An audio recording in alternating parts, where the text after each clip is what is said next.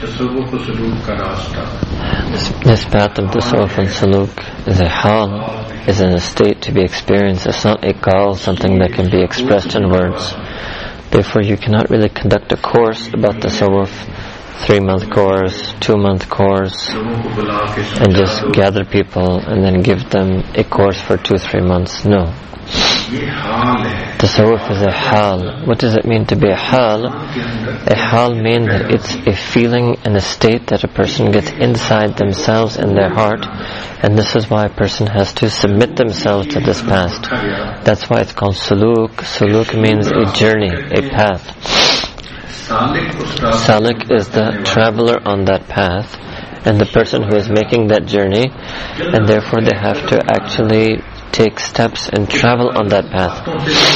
So tasawwuf is not related to words and expressions. That's why many of our mashayikh used to speak very little. For example, Khaja Baqi Billah used to speak very little. Once somebody went to him and asked him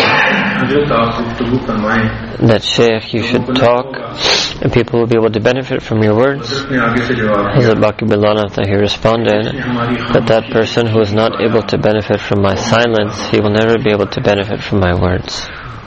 So in remaining silent, that is how he would benefit people. Why? Because the tawajjuh of the hearts reaches the hearts of others. Just like when you put a piece of steel near a magnet, then the steel becomes magnetized. Just like that, when one sits in the majalis of one's mashayikh, the hearts become attracted to Allah subhanahu wa ta'ala. Therefore, the first and foremost thing we should remember is that the purpose of tasawwuf is hal. Then the person may ask a question, then why do we have these gatherings? The reason is because many of the salikeen, travelers on this path, have come from far away. They're not able to maintain regular contact. They want to ask about their hal, they want to ask about what experiences they're having, what feelings they feel. So that's why Hazrat said, okay, then we will have a gathering just for salikeen. And because it is just a gathering of salikeen, then it is not called, but it is a gathering of ahli hal, means it will be a gathering in which the people who are doing zikr and feeling some experiences can get together and discuss what are the experiences a person goes through on this path. And that's why on this series we're going to talk about all of the asbaq of Naqshbandi Mujaddidi Silsila, and every person who is on any sabak will therefore get instruction as to how to do their particular lesson in zikr. And if then when we mention the advanced lessons, a person hasn't reached them, so they can make dua to Allah Ta'ala that Allah Ta'ala let them reach those advanced lessons. But always remember that the tasawwuf can never be learned through words, and even if we understand the words and descriptions, we should never think that we've understood tasawwuf. Tasawwuf is a reality of how something that has to be lived and experienced, and until it becomes our definition of our heart changes, then even if we read 100,000 books on tasawwuf, it won't make any difference. That's why Maulana Rum himself was an alim of deen, but what did he say? He said to take all the pages and all the pages of the book and cast them aside. Now this is an ordinary person not saying this. Maulana Rum was an alim of deen and a great scholar, but he was a great faqih and mufti of his time. But what did he say? He said you have to cast aside all of your books and learning in order to experience the ahwal on this path. Therefore that person who wants that I want to on this path and journey become closer towards Allah subhanahu wa ta'ala, the first thing he has to do, that is called they have to fix their aqidah. Until a person's aqidah, creed, beliefs, outlook is not that of Ahl Sunnah wal Jama'ah, and according to the ulama of Deoband, then a person's journey on this path will not become complete. However effort he may strive, however much exertion he may expend, he will never be able to complete this journey. So the very first precondition for this journey is that one's aqaid must be correct. Some people prefer to act according to their own wishes. Sometimes they like to follow this imam, sometimes that imam, sometimes that imam. No, a person must do taqleed of one imam of fiqh. any among the Imam of the fiqh, and this is the way of the Ahlus Sunnah wal Jama'ah, and this is what has been agreed upon by the community of scholars. And everyone who wants to deviate from this will not be successful on this path. Similarly, a person of bid'ah, no matter how much he tries to become close to Allah subhanahu wa ta'ala, will not be able to complete the journey, because every bid'ah is going astray, and every going astray will lead a person to the hellfire. So the first and foremost step is that a person must be steadfast and clear and pure in their aqidah, according to the aqidah of Ahlus Sunnah wal Jama'ah and Akabir Ulama in Deoband. Why is this said? There is a reason for this. That in Ulama Deoband, they all do taqleed of Imam Abu Hanifa rahimahullah ta'ala. But while practicing the madhab of Hanafi fiqh, there is some tafsil, there are detailed understandings and detailed options within Hanafi fiqh. So ulama Deoband were those who took a more muhdat, which means more precautionary, more careful, more taqwa side. They didn't look for the loophole, they didn't look for the soft position because of the fear of Allah subhanahu wa ta'ala.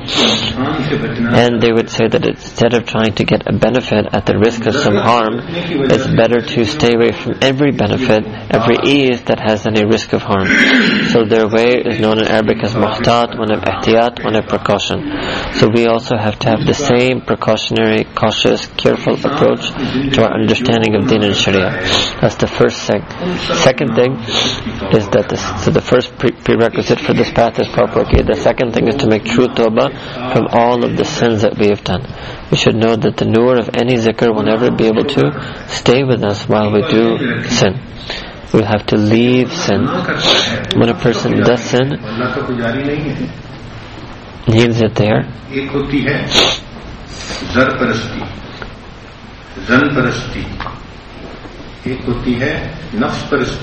One thing is to worship the world, to worship wealth, to worship beauty. One thing is to worship your own nafs. All of these things are other than worshipping Allah subhanahu wa ta'ala. A person, if they're on sin, means they have not completely submitted and obeyed Allah subhanahu wa ta'ala. They must be submitting and obeying to their nafs or to the world or something else, and therefore a person has to leave sin, because sin is what leads to kufr, because sin means that we're disobeying Allah Ta'ala because we're submitting to our own desires instead of submitting to Allah Subhanahu wa Ta'ala. So if a person is doing sin, then they're traveling in the other direction, they're traveling in the opposite way on the path, and then love for Allah Subhanahu wa Ta'ala is a very distant goal from them. It's not possible then that a person can keep doing sin and also keep progressing in their stages in tasawwuf. That's impossible. Imagine, for example, that you're traveling on a path and then a T-junction comes. Either you have to turn right or left. You have to pick one of the two paths. It's not possible that you say, no, I take the right side path and the left side path. That's impossible. Just like that, you can imagine that we have come today on this junction, that we have two paths that we can pick from, either the one of taqwa or the path of nafs. There's no way you can do both. And therefore, obviously, we should turn on the path that leads towards Allah subhanahu wa ta'ala, the path of taqwa. But that's 100% turn a person must take and make complete tawbah from each and every one of sins. That is necessary in order to progress on this path of tasawwuf. This doesn't mean that a person will never ever do sin again. No. Because lifetime there's a possibility of sin all the time, but at least a person's niyyah intention should be that they're turning away from sin, a commitment in their heart, that they want to live a life of taqwa. When a person makes this niyyah and commitment, then Allah subhanahu wa ta'ala makes it easy for them to be true to that commitment. We should think that we want to enter a house, and there are people standing in front of the house and they're asking us that, are you a friend or an enemy of the person of the house? Because we let the friends inside and we keep the enemies outside. So if we say we're friends, and they said, okay, do you accept everything we say, or do you disagree with some of the things that we say? So if we say, no, then outside the house I disagree with what the person in the house says, so then they said, then how can you present yourself as a friend? So you want to be a friend inside the house but an enemy outside of the house? But that's not possible. The only one who will be considered a friend in the house is a friend who is outside the house. That means that we have to make true tawbah from every sin in every aspect of our life. It's not optional, but it's mandatory. Now, if we keep sinning, and along the way we keep trying to learn and progress in tasawwuf and suluk, then we are just going to be getting pushed around in the path. After 5 years, 6 years, we'll say that I've been bathed for 5-6 years and I still haven't become anything. But the reason is not because anything other than the fact that we didn't leave our own sins. And if we had left our sins, we would definitely have made some progress. So that's why this prerequisite is that we have to make tawbah from all of our sins.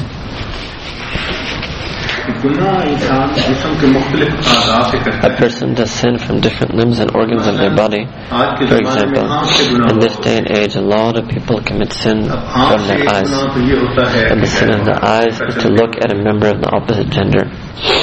When you look at a non-mahram member of the opposite gender with your eyes, then you do a sin.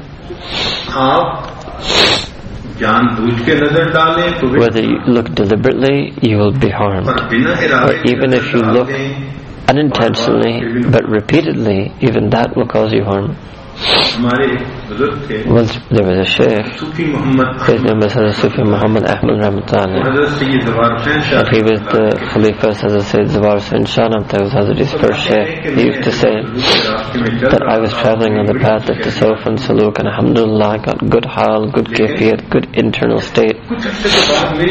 After some time I lost all of those feelings, and I would do muraqabah, I would pray tahajjud, I would do all of the amal, but I wouldn't get those feelings again. And for 6 months I kept trying, then I decided that I have to go travel to my Shaykh and I'll tell him. So he went and traveled to the Shaykh and he informed me of his condition, and Shaykh told him, okay, you should reflect that what sin did you do? There must be some sin that you're doing. Think about it, examine yourself, reflect. Now when the Shaykh said this, and the Shaykh's words hit him like lightning, and then he realized, and what did he say? He said, oh, yes, you know that my people who live in my neighborhood, they have a daughter, and their daughter has been coming to us in our home when she was a small child. So we viewed her like our own daughter. But now that girl, just for 1 or 2 years, she's attained puberty, means she's 12, 13, 14 years. And she still comes in our house, and I still viewed her as a daughter, but I shouldn't have looked at her, because technically now she has attained the age of maturity. So this must be the sin. And Shaykh said, yes, this is the sin. And this is why I lost all of my feelings inside my heart. Now he wasn't having intention of sinning, wasn't looking lustfully, but because the woman had attained maturity, then it was not lawful in Sharia. So even an unintentional, point of the story to show that even unintentional looking will have an effect on you. Just like if a person deliberately eats poison, they will be poisoned. If they unintentionally eat poison, they will still be equally poisoned. That's why a person must absolutely, essentially stay away from all sin. So the first thing of the sin is to preserve our eyes from looking at non-mahram member of opposite gender. And if for some reason we end up seeing someone, we should lower our eyes. If we can't lower our eyes, we can even temporarily close our eyes. That's why Allah subhanahu wa ta'ala has made our eyelids so small, and it's so easy. It's like a shutter. It just takes a fraction of a second. In fact, people use this as an expression in the blink of an eye to mean a fraction of a second. That's how small a moment is. Why? Because Allah Ta'ala wanted that His servants and slaves should be able to save themselves from the harms of sin in a fraction of a second. And they cannot say to Allah Ta'ala, we wanted to close the gate on sin, but the gate was too heavy and we couldn't close it in time.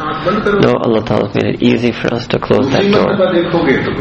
And if you look second time, then it will be a deliberate looking. After first unintentional, the second look will be deliberate. So we must control our gaze, we must lower our gaze, we must guard our eyes, guard our chastity, guard our mastity. Those who do it, mashallah, they are blessed. And what will you get even if you look? You won't be able to get anything by looking.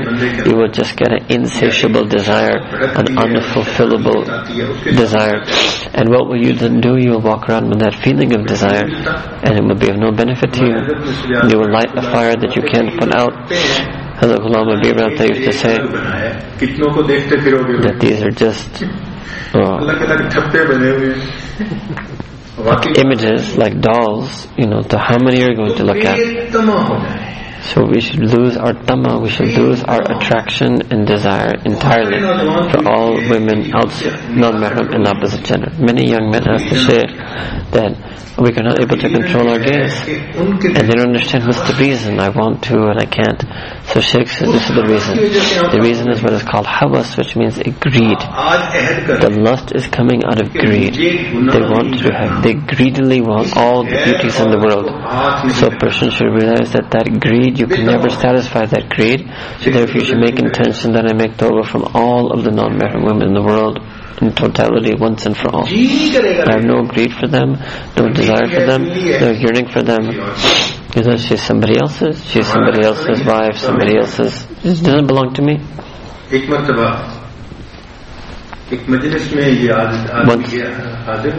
Hazrat said that I was in a majlis. There was a majlis and a masjid of fellow travelers on the path. And then, mashallah, all of the men were married, and they were talking about second wife. And this is the favorite topic of men, having a second wife. So, Hazrat said that I felt that even if there is somebody's nikah going on, the father wishes that I could have a second nikah. Even the grandfather of the groom is sitting thinking, I wish I could also be getting married today. So in that gathering there were pious people, salikin, people of tahajjud. But mashallah, they were talking with one another very attractively about second wife, and it's a sunnah, and we should follow the sunnah. And this was the greatest proof. What? Allah subhanahu wa ta'ala in Quran has began the ayah with the word mathna, 2-2. So Allah subhanahu wa ta'ala began with saying marry twice, then thrice, 4 times. At the end he said okay first. So Hazrat said I happened to be sitting there in the gathering also, and I was listening to what they said.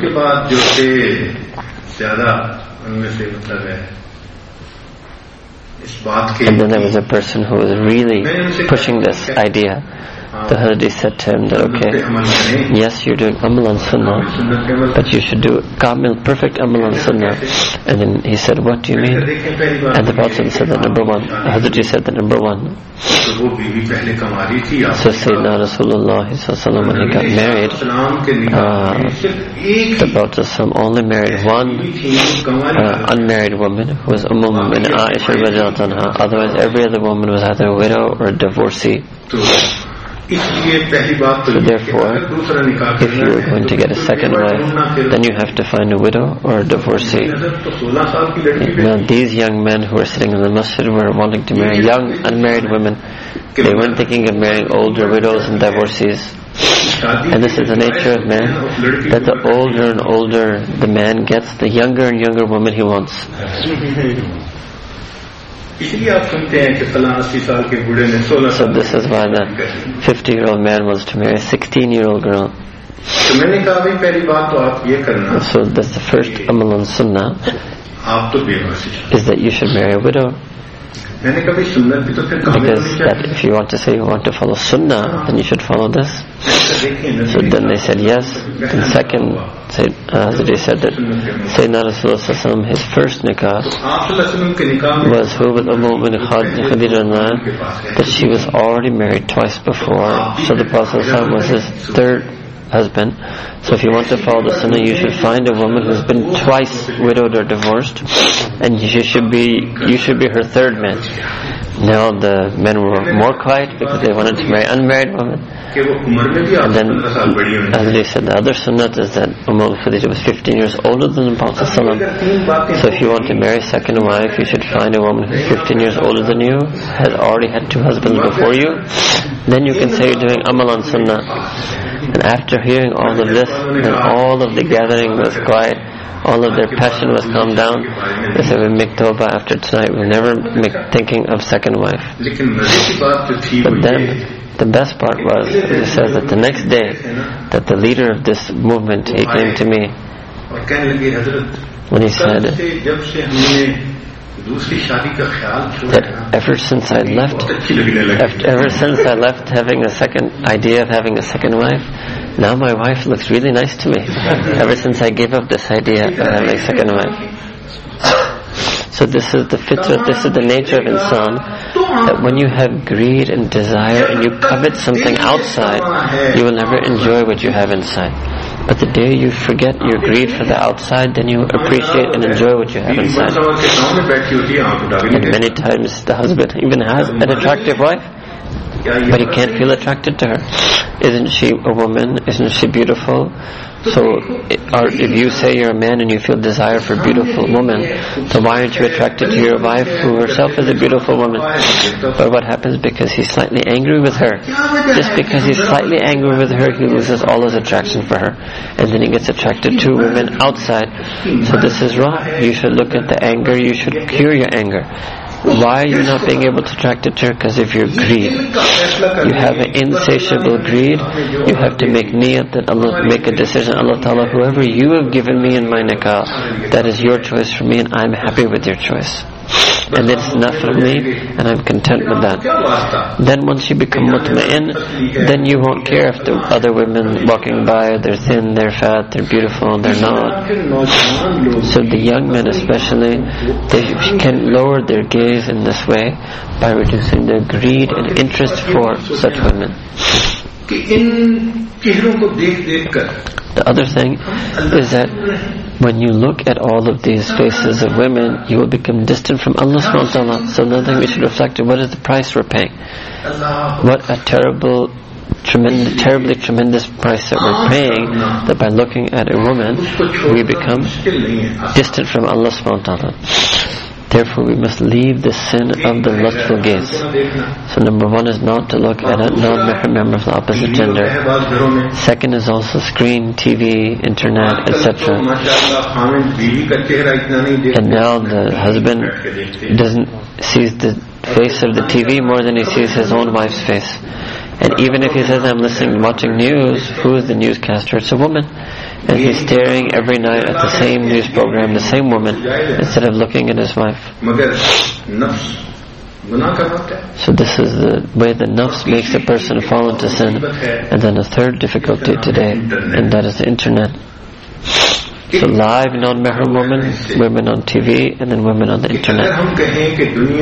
And Hazrat is saying that the internet is the gravest sin, the thing that has caused the most sadness in Deen is internet. No human being has harmed Deen as much as internet and cell phone have harmed the Deen. Nobody has betrayed Deen as much as internet and cell phone has made people betray Deen. Very few people are able to protect themselves from this. As we once had a hafiz of Quran came to, and every year he recites the entire Quran himself on Taraweeh, and he prays Tahajjud without missing. His wife is an alima, and his wife also prays Tahajjud. And he was also working on his path of zikr for 2-3 years, but he started crying. So Hazrat asked him that what happened. He said that today I've come with the niyat of tawbah. What happened? He said that I work in the furniture business, and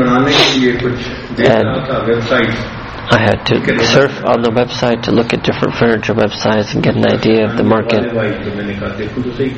And then all of a sudden some link came up and my desire raised, and I started clicking on the link, and then I reached some other website where there are white women, and I just started looking at things. Even though I felt guilty, but I couldn't stop myself. All the while I was looking, I still felt guilty, but I couldn't stop myself. And now, for the past 1 year, every day I secretly, hiding from everyone, surf these bad sites for 1 hour a day. And now today I've decided I want to make tawbah from this hypocrisy. I cannot fool Allah subhanahu wa ta'ala, even if I can fool the world. I don't want to show up on the Day of Judgment to Allah ta'ala in this way, so I want to make true tawbah from this sin. Imagine a person is married, has children, his wife is an alama, they're happily married, he's a hafiz of Quran, but the internet has sucked him in and made him addicted to sin. So therefore that young man who works on the computer, they should be very careful about this. They should view the internet as enter into the net. And once you connect into the internet, think that you have fallen into the trap and you've been caught by a net. And only Allah Ta'ala can take you out of that trap. So whether looking at TV or internet, all of this is the same. You are looking at a non-mahram. And to look at a non-mahram woman, you look at the darkness of sin in your heart. Every single glance and gaze that you take puts the darkness of sin in your heart. So this is the first and foremost thing that you have to abstain from this, and you must make dua to Allah Ta'ala to protect you from this. But Allah Ta'ala has a rule that if a person leaves a sin, then Allah Ta'ala gives them much, much more than they could ever hope for and ever desire. That's the meaning of hadith, that person who stops looking at non-mahram women, then Allah subhanahu wa ta'ala will give him lazat in his ibadah, sweetness in his worship. So what is the better way to get focus on your zikr qalbi than by getting the lazat and pleasure in your ibadah? So what does it mean? We'll never be able to do our zikr of the heart until we are able to lower our gaze. It's not possible that we keep misdirecting our gaze and somehow still we get pleasure in ibadah. No. So we must 100% leave this sin. Then the next sin that a person does after the eyes is the sin of the tongue. One of the prevalent sins of the tongue is to lie. And now lying has become so widespread that it seems as if people don't even view lying to be a lie anymore. And shaitan, this enemy of Allah subhanahu wa ta'ala,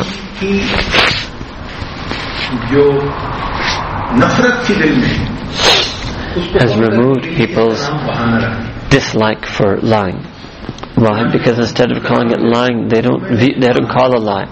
They say, no, I was making an excuse, I was telling a fib, I said a white lie. They come up with some other word. And even the husband says that I had to tell my wife a white lie. The wife says that to her husband, the student says that to a teacher. What does that mean? It's just nothing different than lying. A lie is a lie, no matter what name you call it. So we should call it a lie. So at least our heart will feel guilty about doing it. So this is what Shaitan did, that he made us feel less dislike for lying by saying that it's not a lie, it's okay, I have to do it. And lying has become so widespread. Sometimes we even see that sometimes a person even commits a sin of lying without any benefit, without any reason, without any purpose, without a benefit. For example, I'll be back in 1 second. Now can he come back in 1 second? Whoever says I'll be back in 1 second, he just told a lie. Because it's physically impossible to go and be back in 1 second. Or says I'll call you back in 1 minute. Normally a person takes more than 1 minute to call back. So even that is technically lying.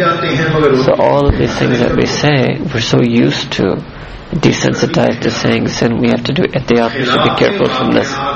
We shouldn't say any word or sentence that is against the reality, against the facts. Hazrat Bashar Ahmad, Hazrat Shaykh, Hazrat Khwaja Ghulam Beg, once he told Hazrat Jain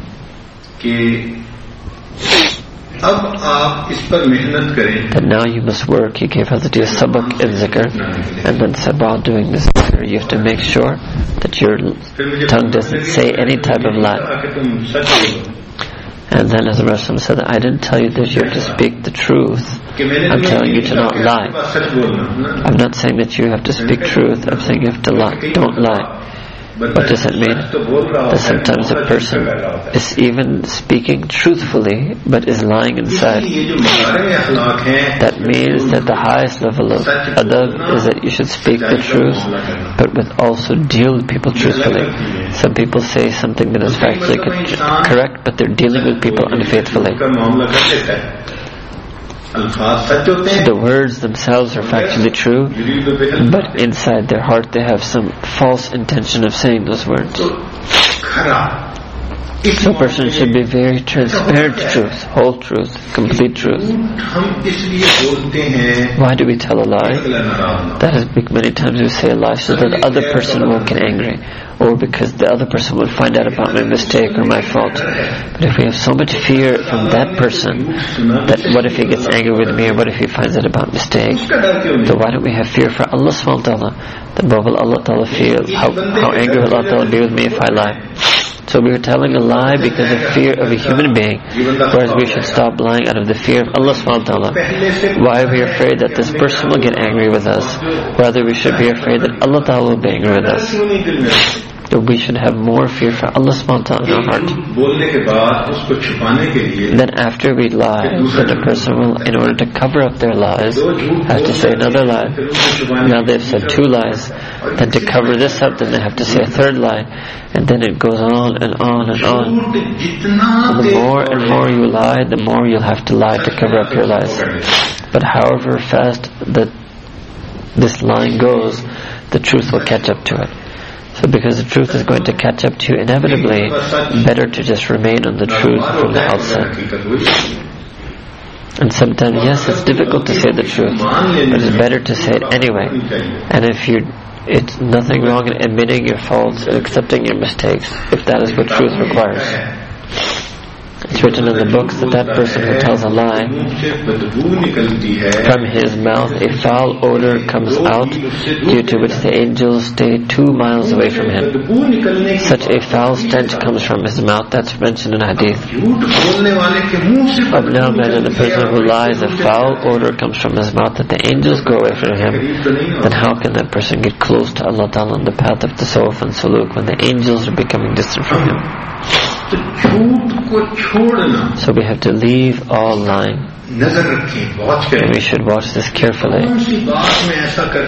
And we should reflect and analyze and scrutinize ourselves carefully, that what are those statements that I say that are slightly lying or sometimes lying, and we should try to fix it. And we should stay away from lying altogether. There was once a sheikh, and Hazrat asked him once, the Shaykh, tell us some way that a person can be, du'as can always be accepted by Allah subhanahu wa ta'ala. I just said I was a young school going boy at that time.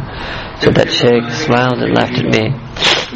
And then he said, come close to me, boy. And as he said, I went close to him. And the Shaykh said that tongue that always speaks truthfully, Allah ta'ala will always accept the du'as that are made from that tongue. That tongue that always utters truth, Allah Ta'ala will always accept the du'as from that tongue. SubhanAllah. So one is that we must stay away from lying on the tongue, and the second is we have to stay away from backbiting on the tongue. Because this is also a great sin. That backbiting is even more intense in Allah Ta'ala's regard than zina. So, and we have to not only ask Allah Ta'ala's forgiveness, but we have to ask people's forgiveness who we did backbiting. And the usul of this is that number one, you should never talk about somebody who is absent. So if you're sitting with a group of people, just talk to each other about one another. Don't talk to or about anybody who is absent from that gathering. If somebody else's mention does arise, then you should only speak favorably about them, positively about them. And if anybody says anything unfavorable, then you have to withdraw yourself from that gathering. For example, if somebody raised up the topic of someone, so you should say, try to critique him. You should say, no, but mashallah, he prays salah. No, but you should look at mashallah, he's educated. Or you should mention some good attribute of that person to counter the backbiting. If you did that and you mentioned some positive attribute, then you won't be sinful of listening to that person's backbiting, that other person. But if you remain silent, then you are guilty also of the backbiting because you listen to it.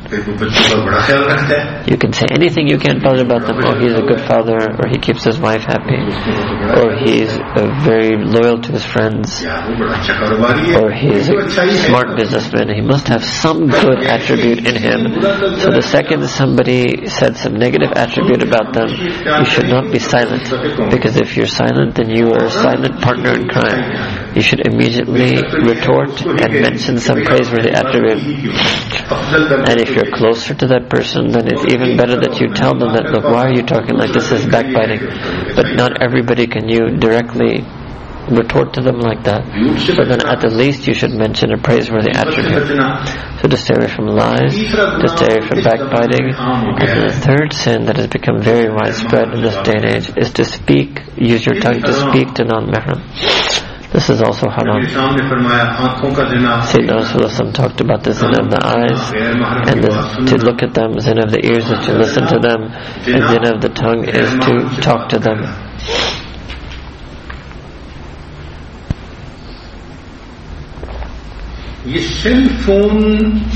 So on the cell phone, this is used many times, so much for sin, for sinful talking with a non-mahram.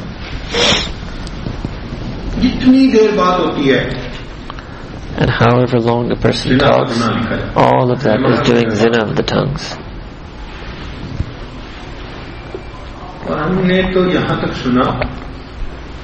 You've even heard that some people in tawaf, they're making tawaf, and while doing tawaf, they're on their phone talking to a non-mahram woman and telling them that, oh, I'm doing tawaf, I'm going in front of this corner, I'm going in front of Rukni Yamani, oh, I'm on my 5th round, oh, there's so much rush. They're giving newscasting to their unlawful beloved. So therefore, when it comes to the cell phone, we should view the cell phone as a hell phone. That this phone is going to take so many people into the fire of Jahannam. There are very few blessed people from Allah subhanahu wa ta'ala who will be protected from the sinful effects of the cell phone.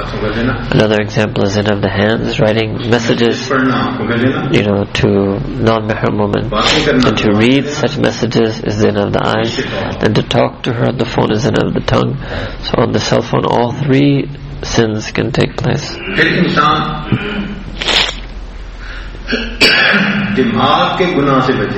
Then another thing is that a person must stay away from the sins of the mind. What does that mean? That a person has a bad idea, but they keep thinking about that sinful thought. They keep deliberating about it. For example, a thought of a non-mahram woman, then this is the sin of the mind, the zina of the mind, zina of thoughts. And this is a problem also that young men and women have, fantasizing. And many of them may think that it's not a sin. They may think that, well, I'm not married, I don't have anyone, so what's wrong with having these fantasy thoughts in my mind? So this sin of fantasies and fantasizing, this has also a very devastating effect on a person's mind. So if you saw a non-mahram woman, you may see her for 10 seconds, then she went away, but you can fantasize about her for hours after seeing her for just 10 seconds. And all the time that you keep thinking about her, keep fantasizing about her, all that time you were getting the blackness of sin on your qalb. Especially in this path of tasawwuf, fantasies and fantasizing is a tremendous sin that blackens the person's heart.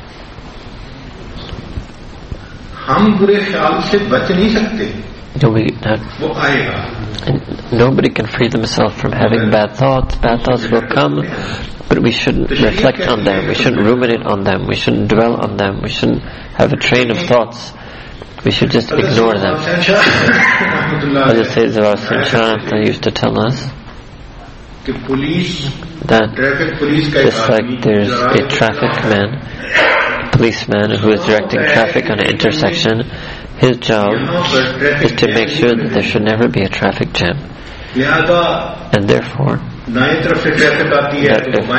he will always keep the traffic flowing from right to left, from left to right, from front to back, back to front. And he will keep directing the flow of traffic. So as long as the traffic flows in the right direction, then he will be considered a good traffic cop, and he can even get salary and get reward and get distinction letters, etc. But if that same person is not able to manage intersection, and whatever car comes in the intersection gets stuck, and he doesn't keep the traffic flowing, then you'll have a traffic jam, and the intersection will be clogged. Then he will be removed from that post. He may even be fired from the police. So just like that, our mind is like an intersection. You will get good thoughts and you will get bad thoughts. Sharia has taught us that if they're good thoughts, then you should think about them more. But if they're bad thoughts, you should keep them flowing and you should just make them pass on. So the bad thoughts should be nothing more than fleeting thoughts and passing thoughts. So remember that everybody will have a bad thought occur to them. To have a bad thought occur is not bad, but to dwell on that bad thought and then to keep reflecting on it in the heart and then letting that bad thought take over your heart, that is bad. So on occasionally getting a bad thought is not bad, because this is not in our control. Many times thoughts come involuntarily. This is also the power of Allah subhanahu wa ta'ala and His blessing, that thoughts occur to us. For example, if your wife had told you that it's time for iftar, I want to prepare for iftar, so you have to get such and such grocery items from the market, and you leave your house, and on the way you meet an old school friend of yours after 15-20 years. So you meet them, you stop, you're talking to them, catching up. But while you're talking to him, you'll keep getting the recurring thought in your mind that I have this list, I have left my home to get these groceries. Every few minutes you will remind yourself. And if you didn't get this recurring thought, and then you were so engaged with your friend, and being engaged with your friend made you forget that thought, then you would go back empty-handed, and when you go back, then your wife would have you for iftar. So this is the mercy of Allah subhanahu wa ta'ala, that while we get busy and engaged in one activity, still our thoughts can reoccur to us. And that's why that when you part from that friend, then you would know, you would go straight to the store, because you kept getting recurring thoughts of what is your original reason for leaving the house. So this repetition of thoughts is something that Allah ta'ala has made in us.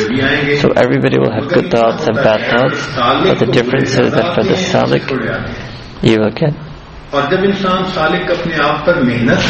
initially have more bad thoughts than good thoughts. Then you have to work on yourself, and if you work on yourself and stop paying attention to the bad thoughts, then they will start diminishing and they will go down in quantity, and then the good thoughts will go up, because if you dwell on the good thoughts. Another sin that a person does is the sin of the stomach. Many times a person buys manufactured goods, but nobody knows who has made it. Not manufactured, but food from restaurants, and we don't know who the cook is, and we don't know what the state of the cook is. So therefore, whatever food we eat, there's something mandatory about the food, that whatever is going in our mouth, is it halal or not? That is hard for us to determine. We can't just say that, oh, well, I ate, I didn't know, I was ignorant. Sharia says, no, before you eat, you did have to find out. You can't remain ignorant. You should not eat what you're ignorant about. You can only put in your mouth that morsel which you are certain that is halal. So just like that, there are some things that are mushtabih, that are doubtful, gray area, and they're from all over different parts of the world, sometimes Muslim world, sometimes non-Muslim countries. In this day and age of global trade, you will find everything everywhere. The person should be very careful.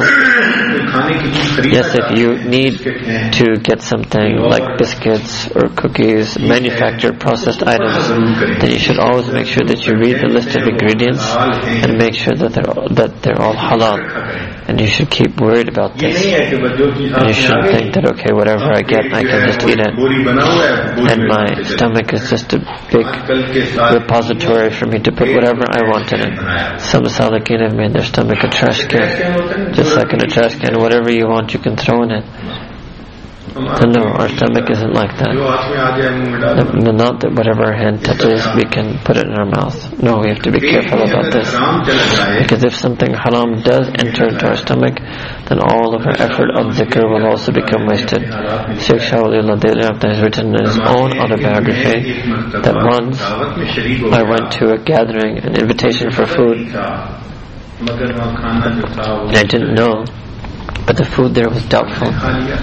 But I ate it anyway. I ate it without knowing. And then what happened was that all of my inner feelings became laid to waste. And I was so worried. And I made istighfar to Allah Ta'ala, begged Allah Ta'ala for forgiveness. And then I went to my Shaykh, Hazrat Mirza Mazhar Jana Naqtani. This is Qazi Sana'ullah, not Shah Waliullah. So Qazi Sana'ullah went to Hazrat Mirza Mazhar Jana Naqtani. And he said, okay, you'll have to come to me every day, and every day I'll give you tawajjuh to remove the effect of this haram food. He says, I went to my Shaykh every day, and every day Shaykh would give me individual tawajjuh, and then he says that he would give me such tawajjuh that if he was to give this tawajjuh to an elephant, even the elephant would be shaken up. Such strong tawajjuh. He said, but for 40 days I had to go to Shaykh every single day and get that tawajjuh, only to remove the negative effect of eating that doubtful food once in one meal. And only then did the negative effect of that food leave my heart. So imagine that 40 days of such powerful individual tawajjuh to remove the harmful effects of one doubtful meal. Then imagine if we are always having doubtful foods. That's why Sayyidina Abu Bakr Siddiq once when he ate something that was doubtful, he induced vomiting. When the Prophet asked him that you put yourself through that, Sayyidina Abu Bakr said that even if somebody told me that if I vomit the food, my ruh will come out, meaning I will die, even then I would vomit that food because I don't want to have anything haram in me. That's why we should be very, very careful about what we eat. And that's why our Mashaykh, alhamdulillah, they used to only eat the food of people who used to pray salah regularly. Who used to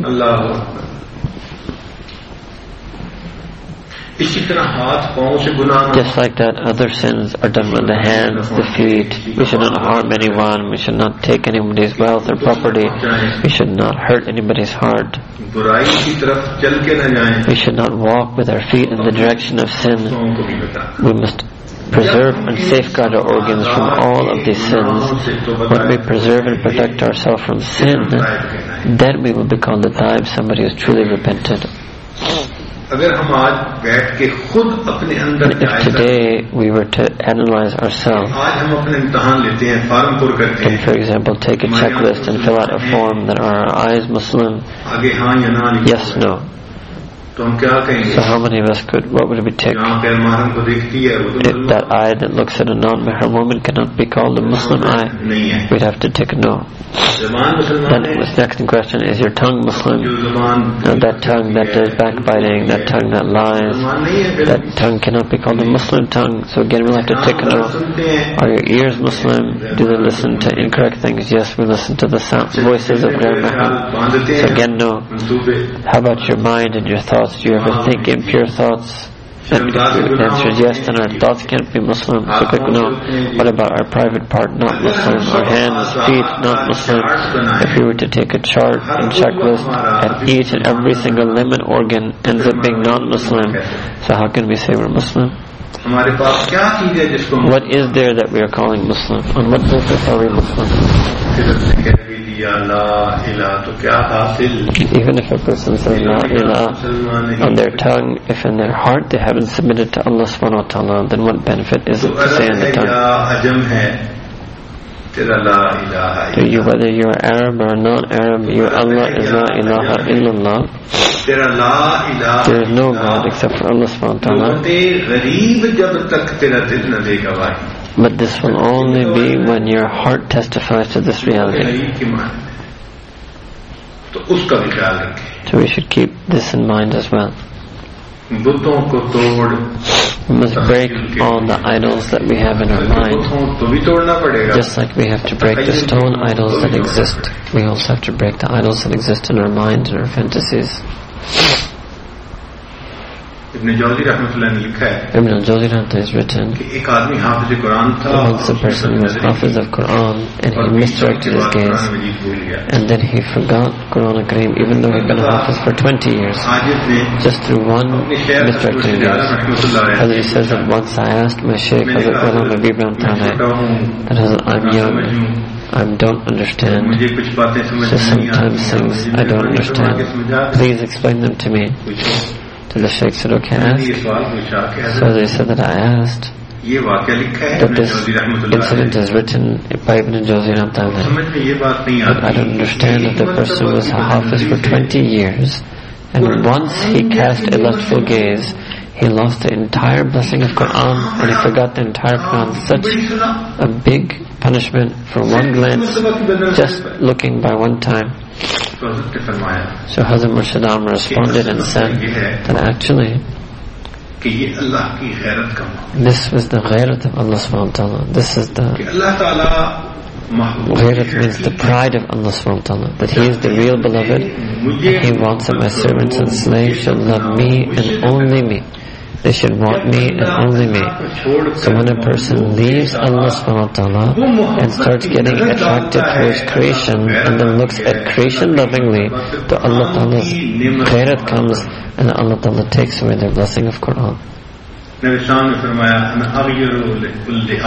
Sayyidina Rasulullah said that I have the most ghaira of all of the humans, all the children of Adam and Islam. Wallahu aghayru minni, and Allah subhanahu wa ta'ala has more ghaira than me. This is why we should always remember this I love you and I miss you. This Allah subhanahu wa ta'ala also hears these words. So if we ever say these words to a non-Muslim, then Allah ta'ala will say, okay fine, you love her, you miss her, and that's fine. If you want to love her and you want to miss her, and now you want to also do zikr, so no, our only beloved is Allah subhanahu wa ta'ala. Our only Allah, our Rabb is Allah subhanahu wa ta'ala alone. There is no beloved that we have other than Allah subhanahu wa ta'ala.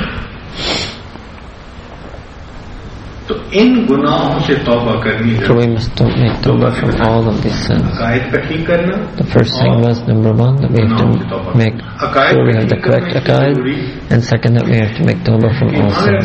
So going back to the first point, Imam al-Rabbani said, he's written about his own incident,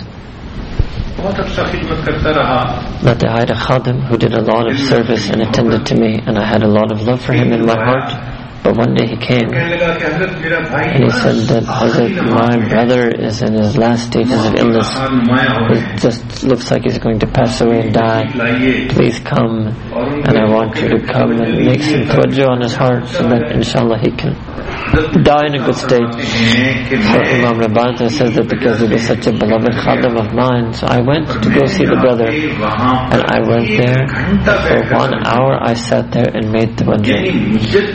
So Mujaddid Al-Fasani doing tawajjuh on this person for 1 hour.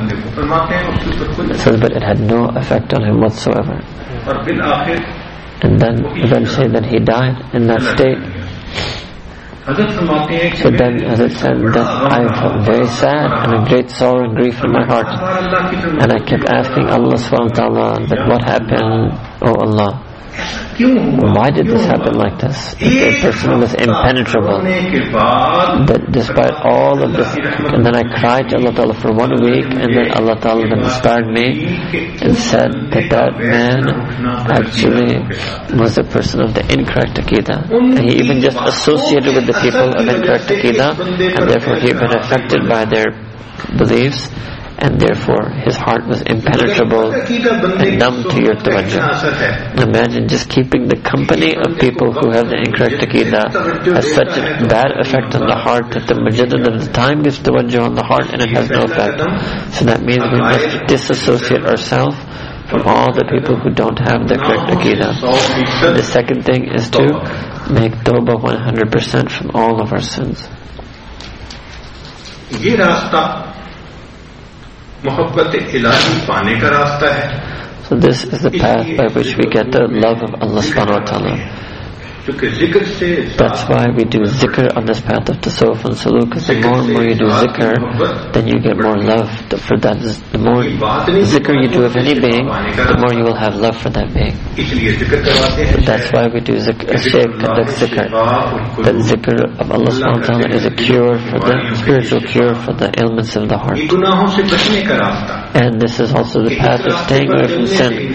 That by treading and traversing the path of suluk, then a person gets so much islah, rectification, that they're able to purge themselves from all sins.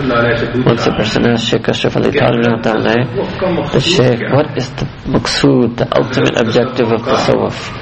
What is the ultimate objective and purpose of tasawwuf? Shaykh Thanvi said, the ultimate purpose and objective of tasawwuf is to remove even the matter of sin, the mada of sin, anything related to sin from the depth of a person's being. To remove any potential of sin from the core of our being. That is the purpose of tasawwuf. On this path, if a person makes intention that I want to learn tasawwuf so that I will get some kashf, or I will get some karamat, some miracle, or I become popular, or I want to learn tasawwuf so that I can get khilafat, all of this is shirk. All of this is shirk. So we should make tawbah from this also. That we should never try to learn tasawwuf for this intention. Because therefore we must purify our intention and make it absolutely sincere and say, no, I'm learning tasawwuf. Why?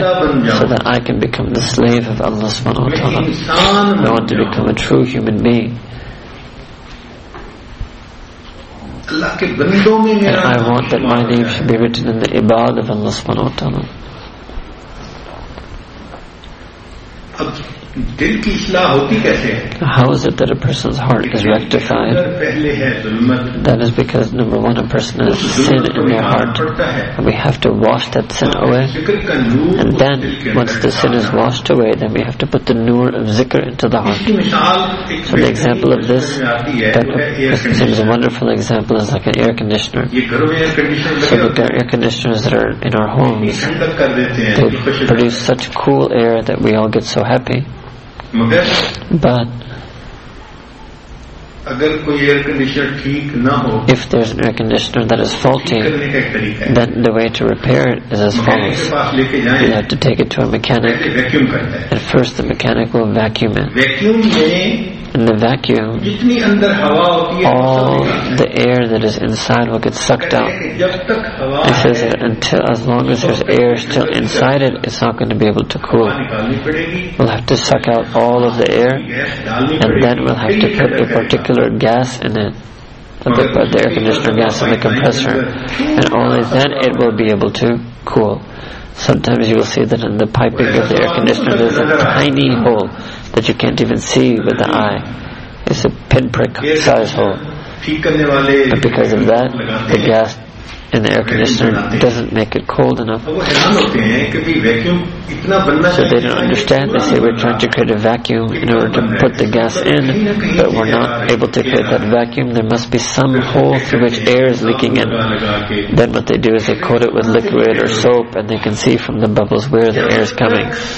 Until they cannot make it 100% leakage proof, they can't block all the leaks, then the gas won't be able to go in that pipe. And then when the gas isn't there, then it won't be able to cool it. And if you have a leaking pipe, then after 2, 3, 4 days, again the gas will be depleted, and again the AC won't be able to cool. So it has to be 100% sealed. And this is why the mechanic will come and see. They will run an AC for 2 hours and check it after 2 hours and see is the vacuum still there or not. And if it's there, then they know it's fine. And if the vacuum level has gone down, then there's a liquid. And again, they have to refill it with gas. When you have a freshly filled AC with gas, everybody can feel how cool it is. Just like that, in our qalb, in our heart, all of the negative effects and darknesses of sin, we have to vacuum it out. But sin is like a leak. As long as there is a sin, our heart will be leaking. And you cannot create a vacuum, a sealed vacuum. So whether a person is traveling on this path for 3 years or 50 years, if they don't leave sin, then it will keep getting vacuumed, but they won't be able to get the nur of zikr, because the nur will always leak out due to their sin. Therefore a person has to leave sin 100%, and we keep repeating this, that for this, in order to travel on the path of zikr and saluk, a person must make a firm intention that they want to leave sin 100%. Person should make a heartfelt commitment and firm resolve that I never want to do sin, and I want to live a life of taqwa, virtue, ibadah. And once they do this, then the tawbah will remove all the darkness of sin, and then the zikr will put the nur into their qalb, and they will feel the coolness of that nur in their heart. That's why this path is difficult, but at the same time it's easy. It's difficult for that person who is trying to keep doing sin along with this path. It's very difficult. Because don't you see somebody who is slipping?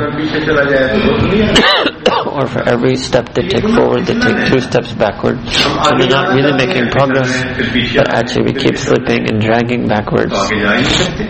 We won't be able to make forward progress.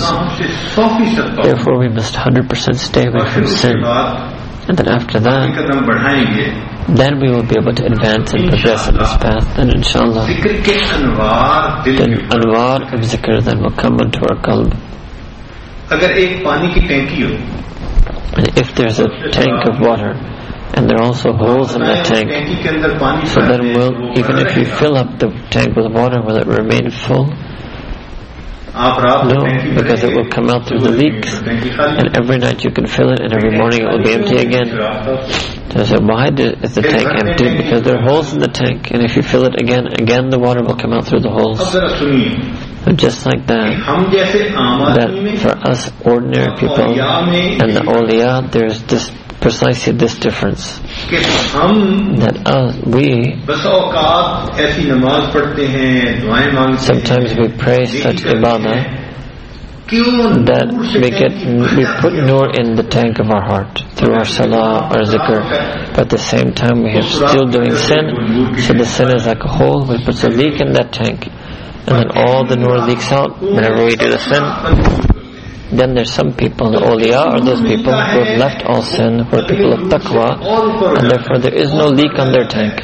So then every ibadah they do, they're filling up their tank with nur, and the tank keeps getting more and more full and more full. And that's why even if an ordinary person thinks they can just leave sin, just on leaving sin a person can get wilayat of Allah subhanahu wa ta'ala. Just by leaving sin entirely a person can become the wali of Allah subhanahu wa ta'ala. Wilayat as-sughra, what our mashayikh mentioned, which is the initial stage of wilayat that is given to every single person who leaves sin entirely, and they will be amongst the awliyaullah.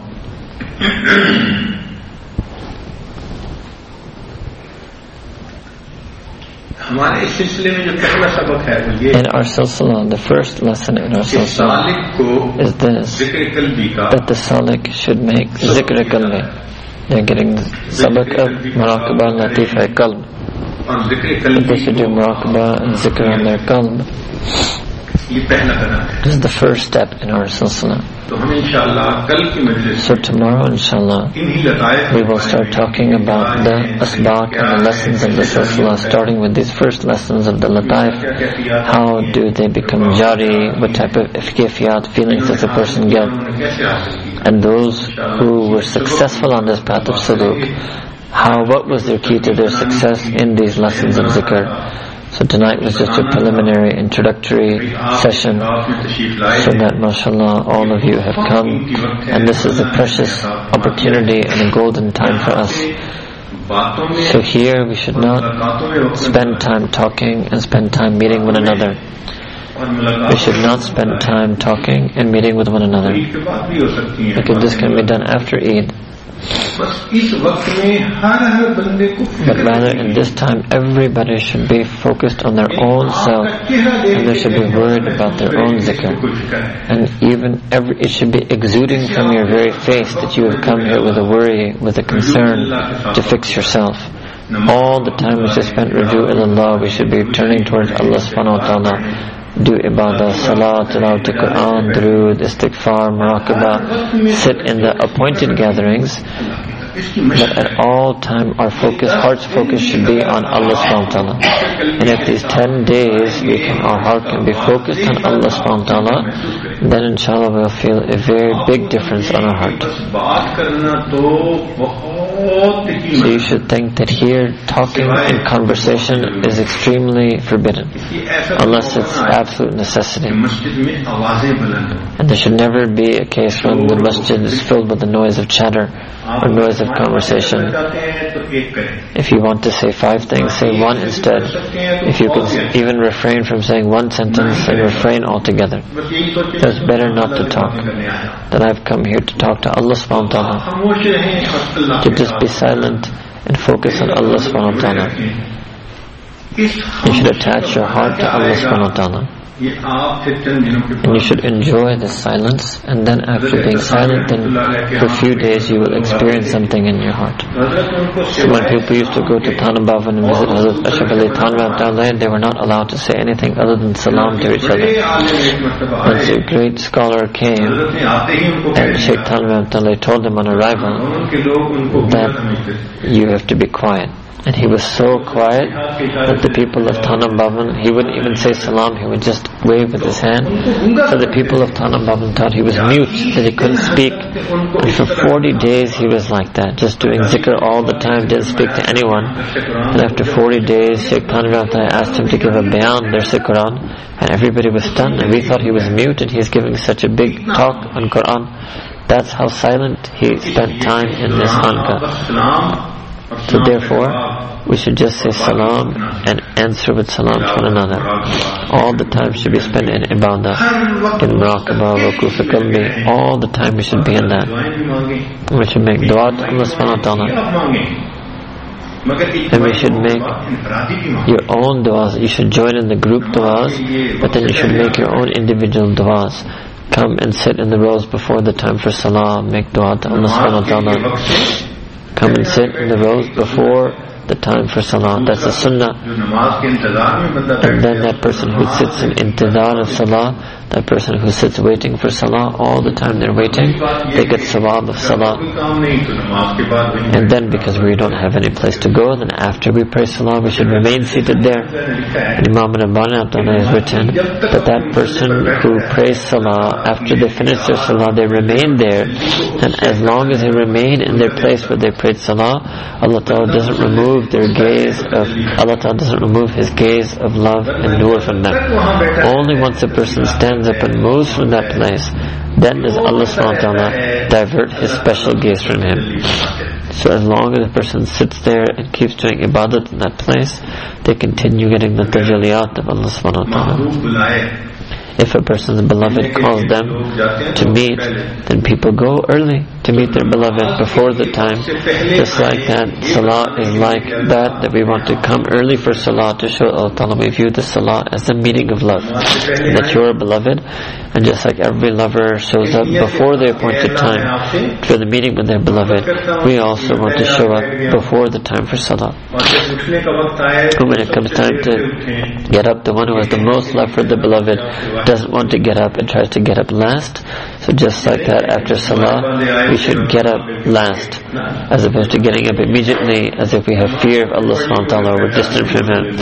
Oh Allah Ta'ala, I prayed my salah and I'm still sitting here. I can't leave your presence I can't leave your gaze. So come early for prayer to show your love for Allah subhanahu wa ta'ala, and remain seated there after salah to show Allah subhanahu wa ta'ala that Allah ta'ala didn't pray out of duty and obligation, but I prayed out of passion and love. So inshallah these 10 days that we have in itikaf, Allah ta'ala will make it a good opportunity. And there's so many people who have come, and these are special moments of Ramadan. May Allah ta'ala accept our coming.